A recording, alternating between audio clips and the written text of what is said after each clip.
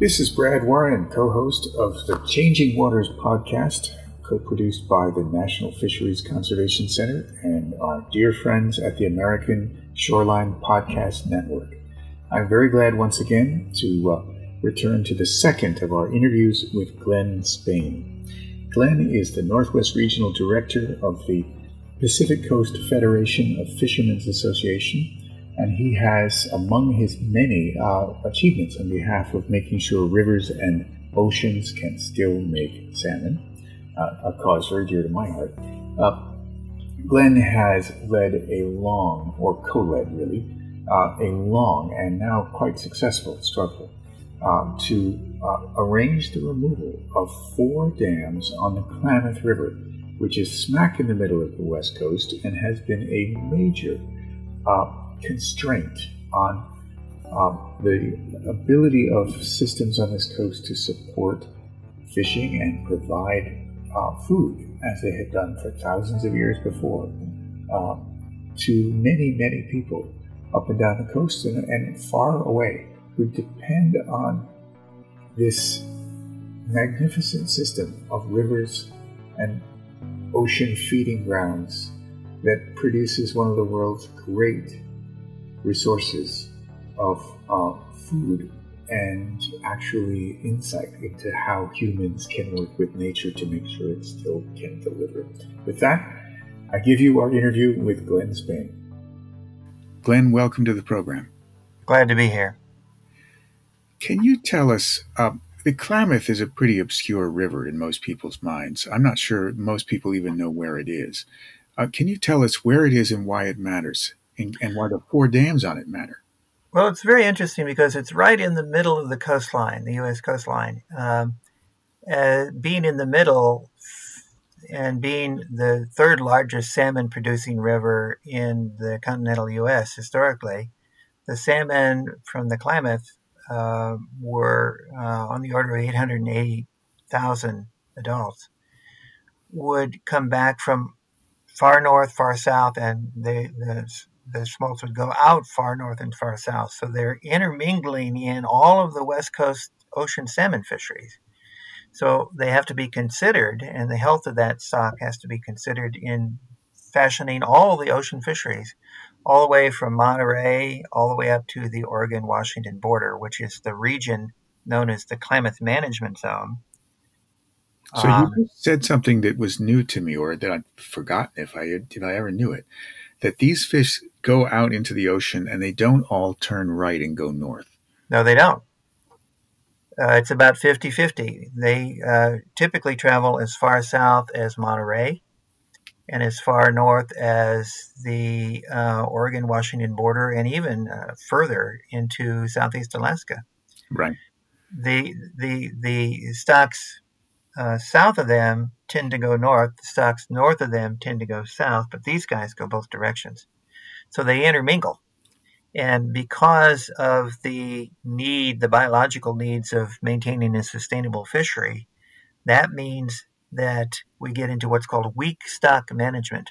The weakest stock from the multitude of stocks that intermingle at sea, that will determine how many fish you can catch in total.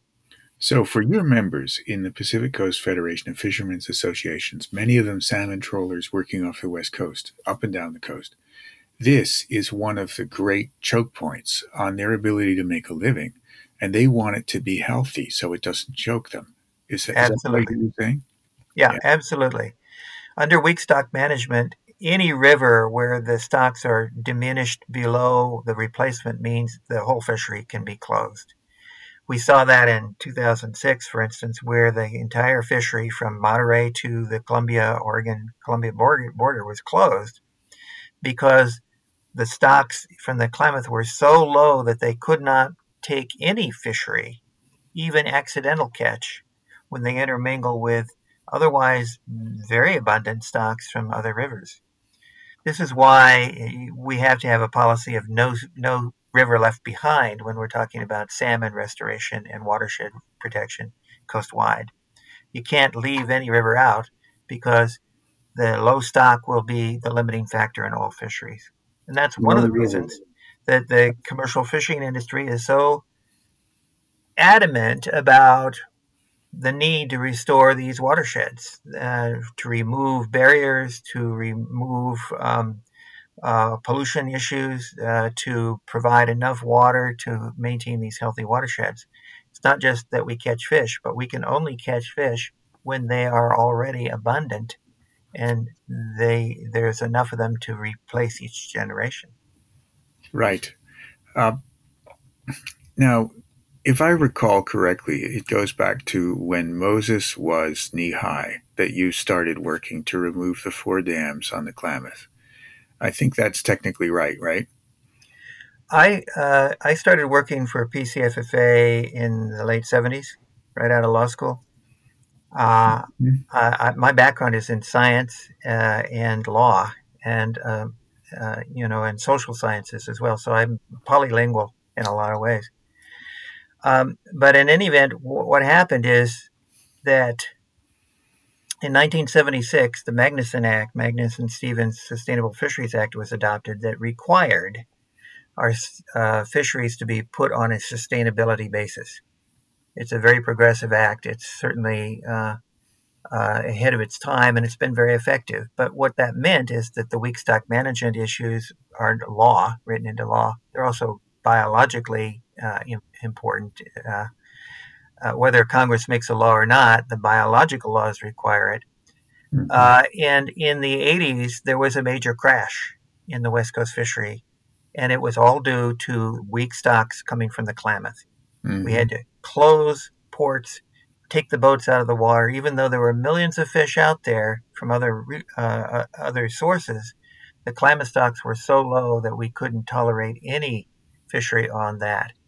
And so that got our attention as an industry very quickly, and we started working on salmon restoration.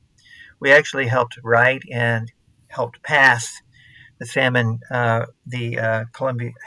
the Klamath Basin Restoration Act um, shortly after that in the mid 80s, where we started looking at ways to restore the salmon runs in the Klamath. And that's about when, in about 1984, I remember saying, well, there are these dams in the way. We ought to start preparing for getting them down. It's only 26 years away. Mhm. Their Mhm. 50-year license was issued in 57, and it was scheduled to expire in 2006. So I may be perhaps the first person to seriously propose that we get the Klamath dams down as a major restoration effort in the Klamath.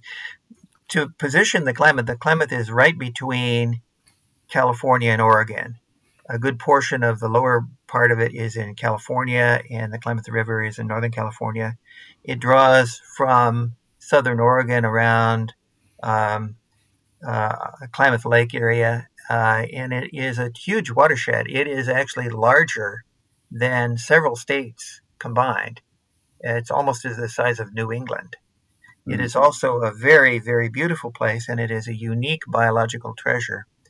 It is sort of a pre-ice age ecosystem. The ice didn't come down that far, Mhm. so a lot of the species there in the Klamath are unique.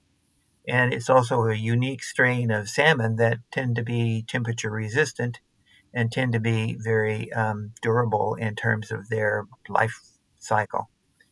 So it's a very important treasure biologically. No kidding. Especially in a warming climate, to have an animal that's been through a few climate cycles. Exactly. Um, if, just to put this in context, it's 1984, and a young lawyer proposes, let's rip out those dams.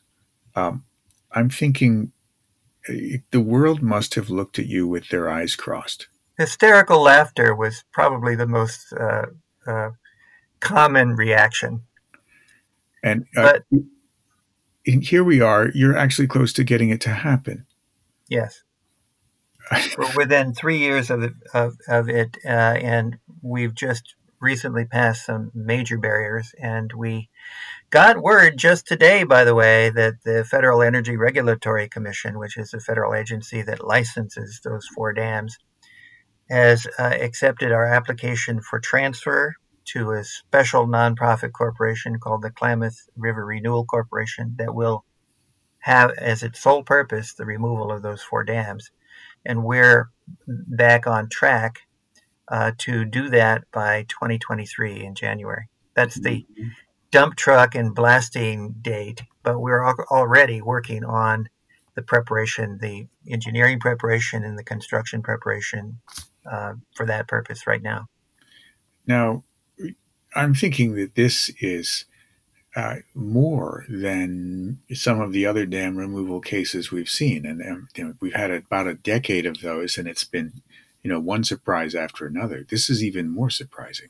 This will be, in fact, the largest dam removal project in human history to date, just in terms of the cumulative size and engineering difficulty of taking 4 major dams down all at the same time in a free-flowing river system.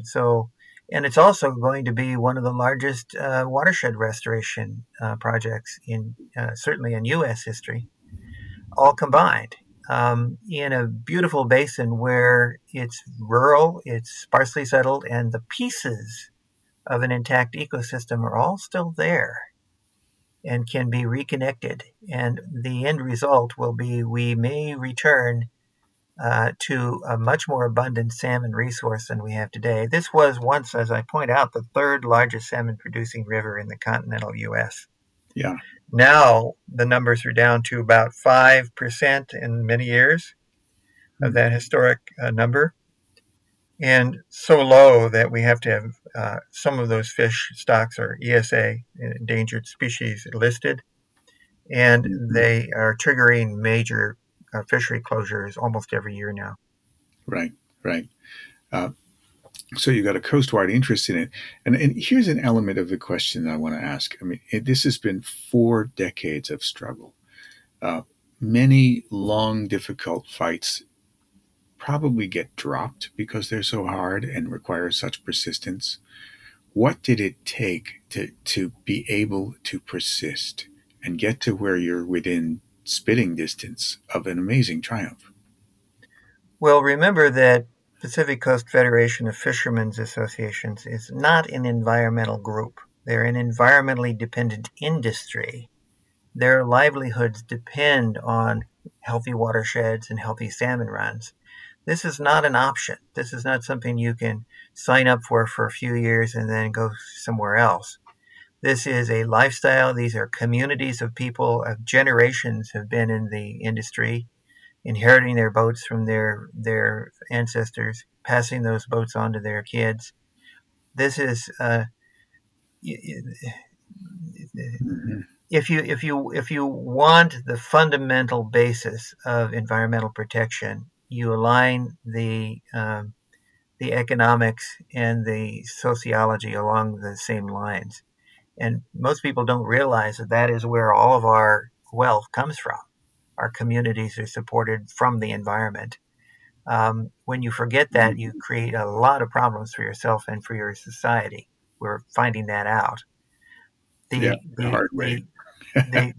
Exactly. And keep in mind that commercial fishing families have been fighting against dams and fighting to restore river systems for over 100 years. Yeah. Now, I want to circle back to some of the things that it took to get here. But, I mean, tell me a story about some of the maneuvers that you've pulled together to get here. This didn't happen overnight, and a lot of people played. I want to hear about how they came together and started moving this. Well, the company PacifiCorp, also known as Pacific Power, depending on what state you're in, inherited these dams from Copco Power Company. Basically, the dams were built to provide power to a small little town, a mill town called Klamath Falls, in an era long before there was a connected grid. The first one was built in 1918, so very far back. The last one was built in the 1960s.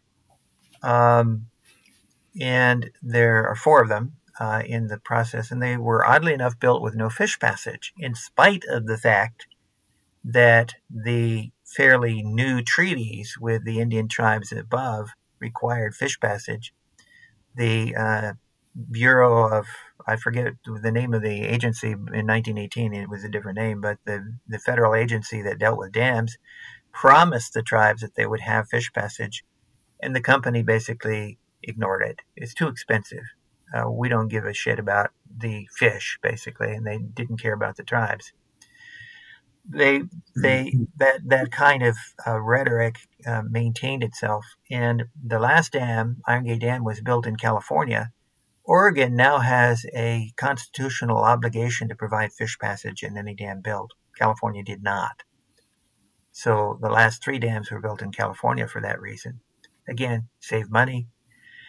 Then PacifiCorp bought those assets and wound up with this hot potato and with a serious problem in the river. And the salmon started to decline rapidly from that point on.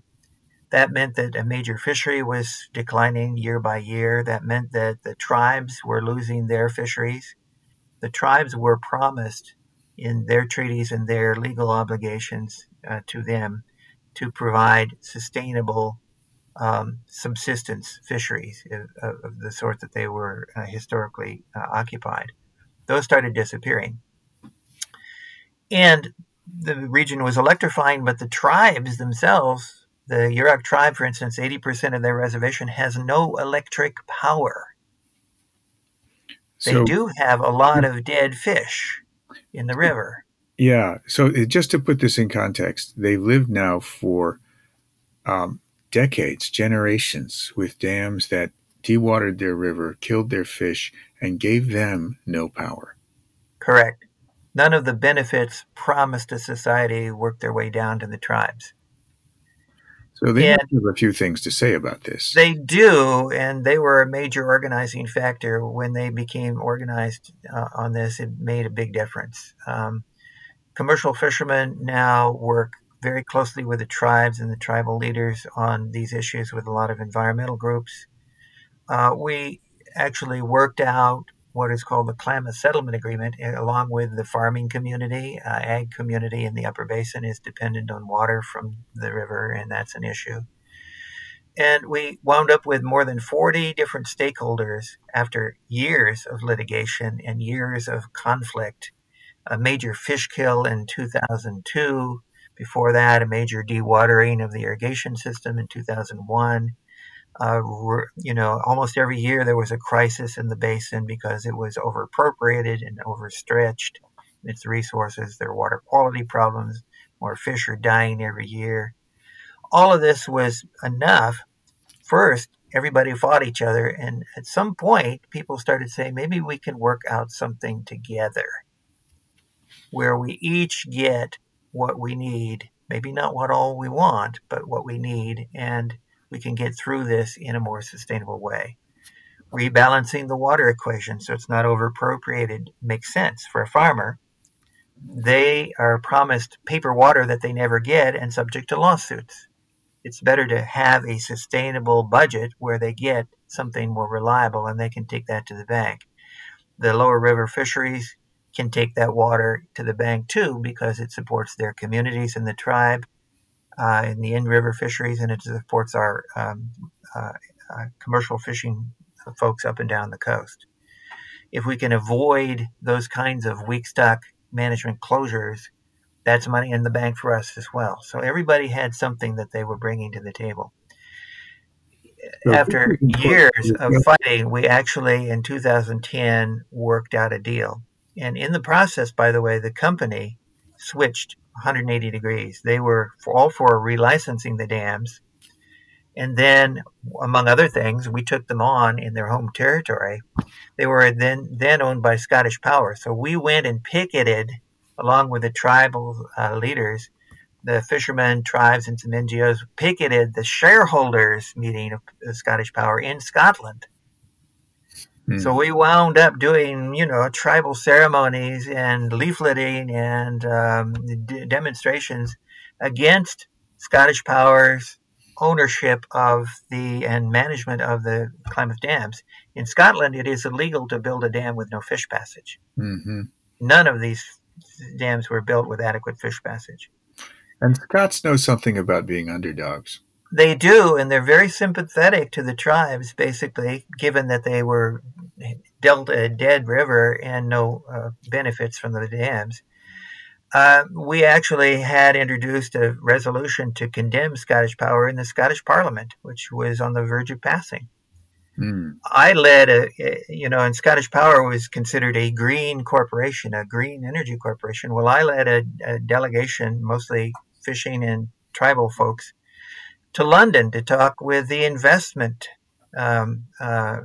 people, the big green investors, who threatened to pull their investment out of Scottish Power. When, within an hour of that meeting, we got calls from the CEO of PacifiCorp saying we got to meet. So we did. And that changed some minds. And also the thing that changed minds even more is that it turns out to be quite expensive to renovate these failing 19th century design dams to modern standards and to provide fish passage, which now they are required to have. They didn't when they were built. So the process of going through the relicensing through the Federal Energy Regulatory Commission, FERC for short, which is the federal agency that licenses dams, was hitting a brick wall, and the brick wall was finances. In the meantime, the publicity for Scottish Power was so intense that about 6 months later, they divested themselves of the company and sold it to Berkshire Hathaway. So Warren Buffett inherited this problem. It's not quite so sexy to go and pick it in Omaha, where their shareholders meet, as opposed to Scotland. Right. But we did that too, 2 years in a row, and made a big stink and made a big splash in the media. This is a form of economic and cultural genocide to the tribes.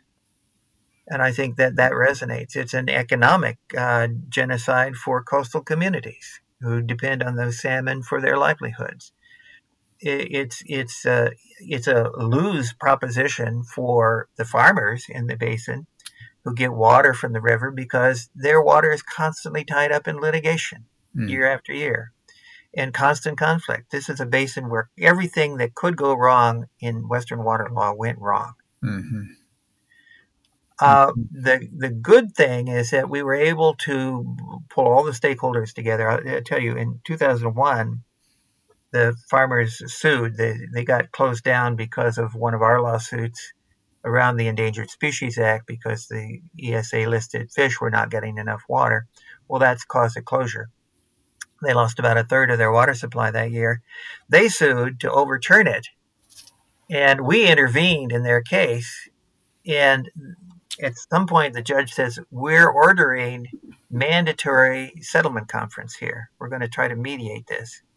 So the court, on its own initiative, hired a facilitator, hired somebody to do a situation assessment, and ordered us to sit at the same table, right across from each other, glaring, probably saying nothing for long periods of time, and ordered us to negotiate. And at that point, we started actually getting some numbers on the table, some facts. That negotiation in 2001 was court-ordered, so there was a judge who was capable of actually deciding things if we could come up with something and implementing it. But in the end, that fell apart, but it set the stage. And we started realizing that there are numbers here, there are facts that we can deal with, that there might be a middle ground. And we started working with the farmers, and the tribal people started having meetings. There were actually meetings of a facilitator trying to get upper and lower basin people together to explore how they could understand each other's viewpoints better. That was helpful. But in any event, Troy Fletcher, who is a Yurok elder, helped lead the charge on that, getting people together. At one point, even in the midst of all of these conflicts, Troy brought a bunch of salmon from the lower basin to join the potato festival in the upper basin and serve salmon with potatoes to everybody there. as a gesture of how the basin could work together. Yeah, salmon and potatoes. Breaking bread together always seems to make a difference in these things. It always makes a difference if you can sit down and eat together. Mm-hmm. But in any event, so there were efforts and that resulted in this settlement. Unfortunately, part of the settlement needed congressional approval. So by 2015, various problems, the linkage between dam removal and a major watershed restoration. The watershed restoration, by the way, would have greatly benefited the farmers in the upper basin. But the Tea Party takeover of Congress meant that things were getting more and more politically polarized. And, consensus agreements like this were no longer favored, unfortunately. And that was very sad and very tragic in a way, particularly for the upper basin farmers, that they don't get the benefit of the deal for restoration, water security, and things like that. Even though now, because the dams are still going to be there, whether Congress approves the deal or not, what we did with the dams is the principals all got together and rewrote the agreement to cut Congress out. And that means it reverts automatically back to the old standard FERC relicensing process, which it did. And a number of members of Congress that I won't name tried to stop the dam removal process through Congress, and they were cut out of the action. There's no congressional money in it. I was one of the negotiators through each and every meeting for 10 years. We had looked at the Elwha Dam boondoggle where congressional approval to remove it was achieved, but then it was 12 to 14 years before it could get funded because the funding was a political hot potato and a bargaining chip and a lot of other irrelevant issues. So we avoided that. We set up a process very much like Condit Dam, also a Pacific Core dam, which was run for a period of time and contributed to a dam removal fund. And that's what we did with this one. We wound up running the dams for 10 years, and a portion of the revenues from the dams basically come back to a sinking fund that totals at the end of 10 years $200 million. And that's a major source of the funding for dam removal. Right. And just to understand here, the revenues for this are coming from hydropower generated by the dams, or are there other revenues? Is there any other revenues involved? Well, this is a public utility. Public utilities are not standard corporations. They're more pass-throughs. The only thing that they make money on is providing power. And their customers are ratepayers, and the ratepayers pay back for the cost of producing the power. One of those costs is replacement of failed assets. That is, taking the dam down costs money, replacing the power costs money. That has to be part of the rate structure. This is an innovation. We have lots of infrastructure out there that's crumbling, but we don't have a routine way of creating a replacement pool of money. And this was an innovation. The other innovation is we did not rely on congressional money for this. So not a dime of congressional money will go to the actual removal itself. Right. Big step. Big step. Now, these are privately owned dams, right? Correct. So that's why they're licensed by FERC. Privately owned dams must operate only per a FERC license. Right. Could you pull this off on a dam that's not privately owned, that's federal? It's a different ball of wax, a whole bunch of different issues. You're talking about the Snake River dams, which are in dispute now in the Columbia River.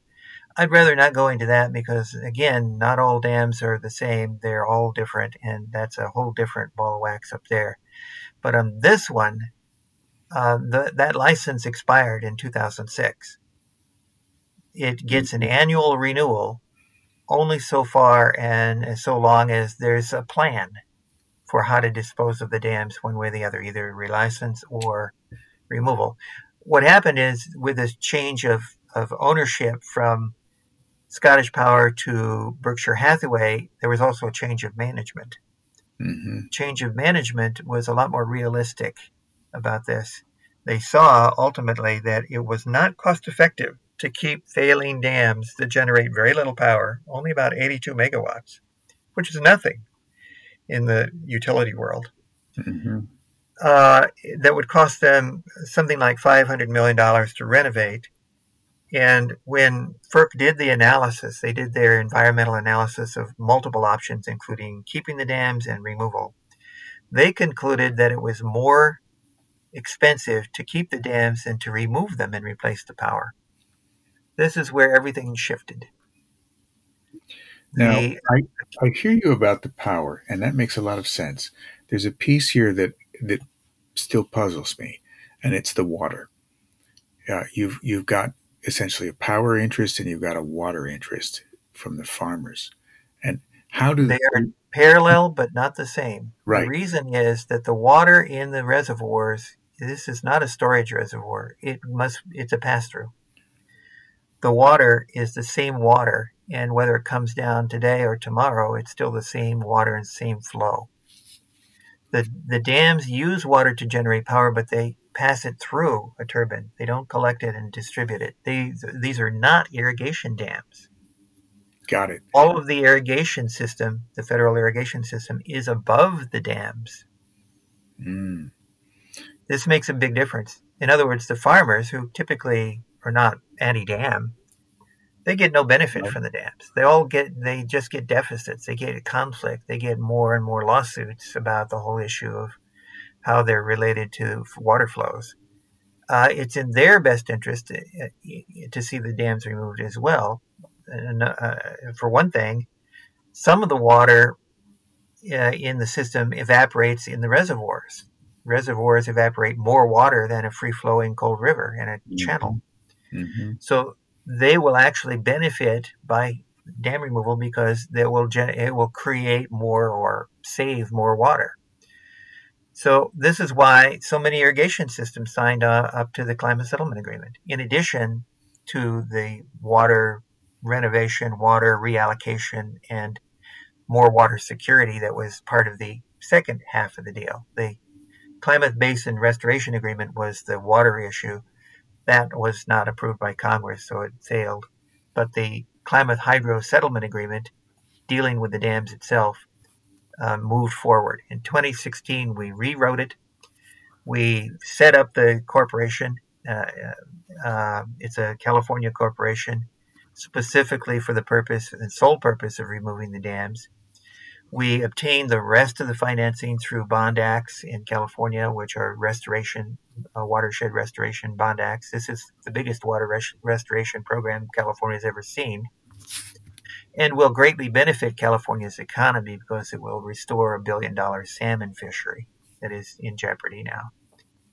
So we have the money, and we have the capacity.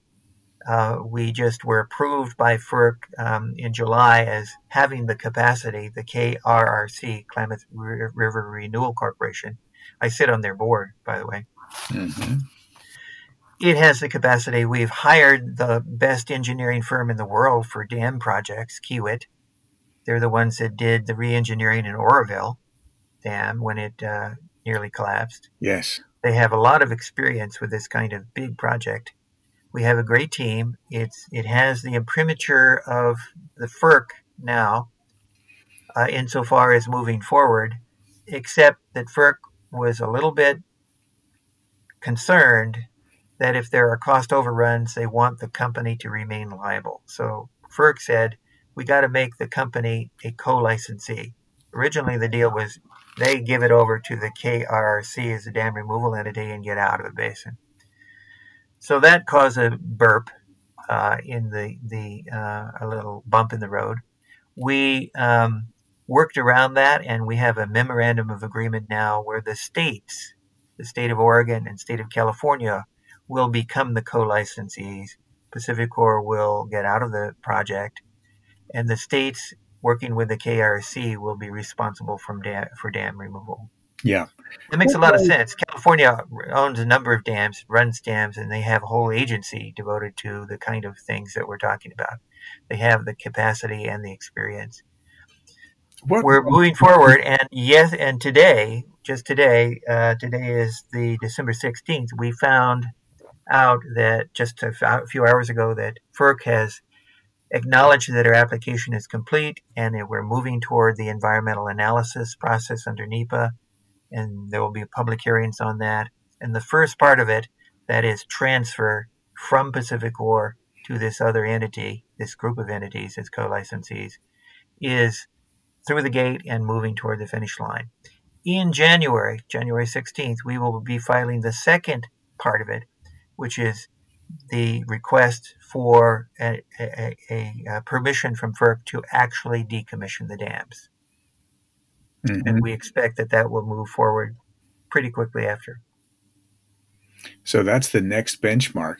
One of the interesting things about this deal is that the public interest in maintaining a public resource, the salmon and the water, it has been moved to the public sector. And the company which owned the assets that caused most of this harm they're out of it. They get essentially an indemnity, if I hear you right. Am I hearing you right, or is there some contribution from them that I'm missing? Well, $200 million is not chicken feed. Yeah. They're putting $200 million from their ratepayers on the table. Got it. Okay. So that's that. Although that's ratepayers, not the company. Well, the ratepayers are there are 600,000 ratepayers in the state of Oregon. There are only about 45,000 ratepayers in California. 3 of the 4 dams are in California, only 1 is in Oregon. So how do you arrange it so that the costs of restoring this river, as you say, a major public asset that will be very valuable to the public, create jobs, create a better tax base, how do you share the cost of making that investment equitably in California when there are only 45,000 ratepayers? The way you do that in California is through a bond act. So it basically is generating money so that the benefits we invest in will generate income and tax revenues for the state of California as well as Oregon. And that was passed by a vote of the people a few years ago, if I remember. Proposition 1, yes. Yeah. And so in order for this to work, you had to run a California statewide bond issuing authorization through a public vote. Everyone in California. Now, that's got to be no small undertaking right by itself.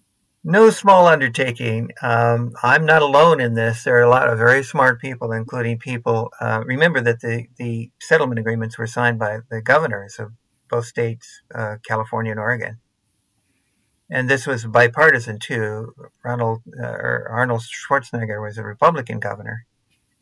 And it makes sense. I mean, it makes sense to restore a public asset that is incredibly valuable as a public resource to provide dollars and jobs for people in California as well as in Oregon. Right. Now, from here, what are the next steps? There are a number of processes that we are completing now. We have a design that's nearly complete. It's at 90% completion right now, and it'll be nearly 100%. And we're filing that January 16th with FERC. So we'll have probably the most well thought out, most developed proposal for dam removal they've ever seen, frankly. It's also capped in various ways so that there are unlikely to be any cost overruns. There's a whole mitigation program for dealing with landowners around the reservoir and their problems and needs, dealing with restoring the river system, dealing with stabilizing sediments from the reduced channel. There will be a lot of sediments settling there that needs to be stabilized. There's a lot of mitigation that will be part of the process. Mm-hmm. So those are all in play right now. There are a couple of other permits. There's Army Corps of Engineer permits. We're going to the National Marine Fisheries Service and Fish and Wildlife on impacts on endangered species. All that's being processed now. But and the PUCs, keep in mind that the Public Utility Commission, the watchdog entity that protects ratepayers, has approved all of this back in 2011, 2012. They concluded that the dam removal process is in the best interest of ratepayers. It's in the best interest of the public. They concluded it on the basis of the fact that it's the least cost alternative. Which is the statutory basis of a lot of their work. Exactly. Yeah, and and the company is not an environmental organization. The PUCs are not an environmental organization. They look at costs to the customers. It is clear from the numbers that it would cost 2 to 2.5 times more for PacifiCorp to relicense the dams than to take them down. Their costs taking them down is capped at $200 million. That they pass on to their customers, which is what every utility does. Utilities are not standard corporations. There's no profit here. The shareholders are capped in terms of the amount of benefit they can make in terms of their shareholder dividend. That's legally a regulated monopoly. Right. Yeah. So you've got a world in which the regulated monopoly, the regulator, the voters of the state of California, the governors of both Oregon and Washington have all signed on. FERC, the Federal Energy Regulatory Commission, has signed on. And 4 very large dams on the 3rd largest salmon river on the West Coast could well come down. When might salmon swim home from the North Pacific into a river that's fitter for them than it's been in a century? When might that day come? In January 2023, we will have drawn down the reservoirs. We will actually be removing the dams. And by the end of 2023, we will see a free-flowing river for the first time in 100 years. Wow. That's when the salmon come back. Remember, the genetics say go up. The genes that they evolved with for millions of years are still there in the stocks. They will move up. They will recolonize. We've seen in the Elwha that happens pretty quickly. To the degree that we can encourage that in a variety of ways, and outplanting eggs and things like that, that might also be an option. That's under consideration. But one of the remarkable things about salmon that always amazes me is they're so durable. They've lasted through ice ages. They've lasted through major changes. They've lasted through volcanic catastrophes. When Crater Lake was formed, that was a catastrophe beyond anything we've ever experienced in modern times. They have managed to prevail. Life finds a way. What we need to do is get out of their way. And by taking the dams down, we effectively do that. We get out of their way and we let nature take its course to restore what was once one of the most abundant rivers, the 3rd largest salmon run in the continental U.S. And most of the habitat is still there. The pieces are all still there. A lot of that habitat is ready and waiting for a recolonization. And there's an ongoing bi-state, multi-agency plan for how to manage that, how to encourage that. That's part of what we're doing. We're funding some of that through mitigation funds. All of that's on the table. And all of that has got a lot of very good people thinking it through and planning it out to the last jot and iota. And we've got a game plan, and we are back on track to implement it. That's what I hope to see. Well, thank you. I want to say Glenn Spain, Pacific Coast Federation of Fishermen's Associations, 40 years of work. You may just see some big fruition here. Just as an aside, I'm proposing we do a fundraiser. We raffle off the ticket to push the first dynamite plunger. I've pledged a month's salary already, so. There you go. That'll be a popular ticket, I'm sure. This is a world that if people get to strike a blow for a good cause instead of just for chaos, there are a lot of sensible. If it goes viral, it'll be a great fundraiser. Yeah. All right. Well, smart thinking, Glenn. Thank you for joining us. We're honored to have you here. Thank you, Brad. An incredible work of patience and determination. I will, and there's people who object to dam removal, but I will quote George Bernard Shaw: "Those who say it cannot be done should stay out of the way of the people actually doing it." Thank you once again for listening to the Changing Waters podcast on the American Shoreline Podcast Network. That was Glenn Spain of the Pacific Coast Federation of Fishermen's Associations, one of the people who's done most for longest to stand up for the ability of rivers and oceans to keep making fish. Thank you, Glenn, and thank you all for being with us. This is Brad Warren signing out for now.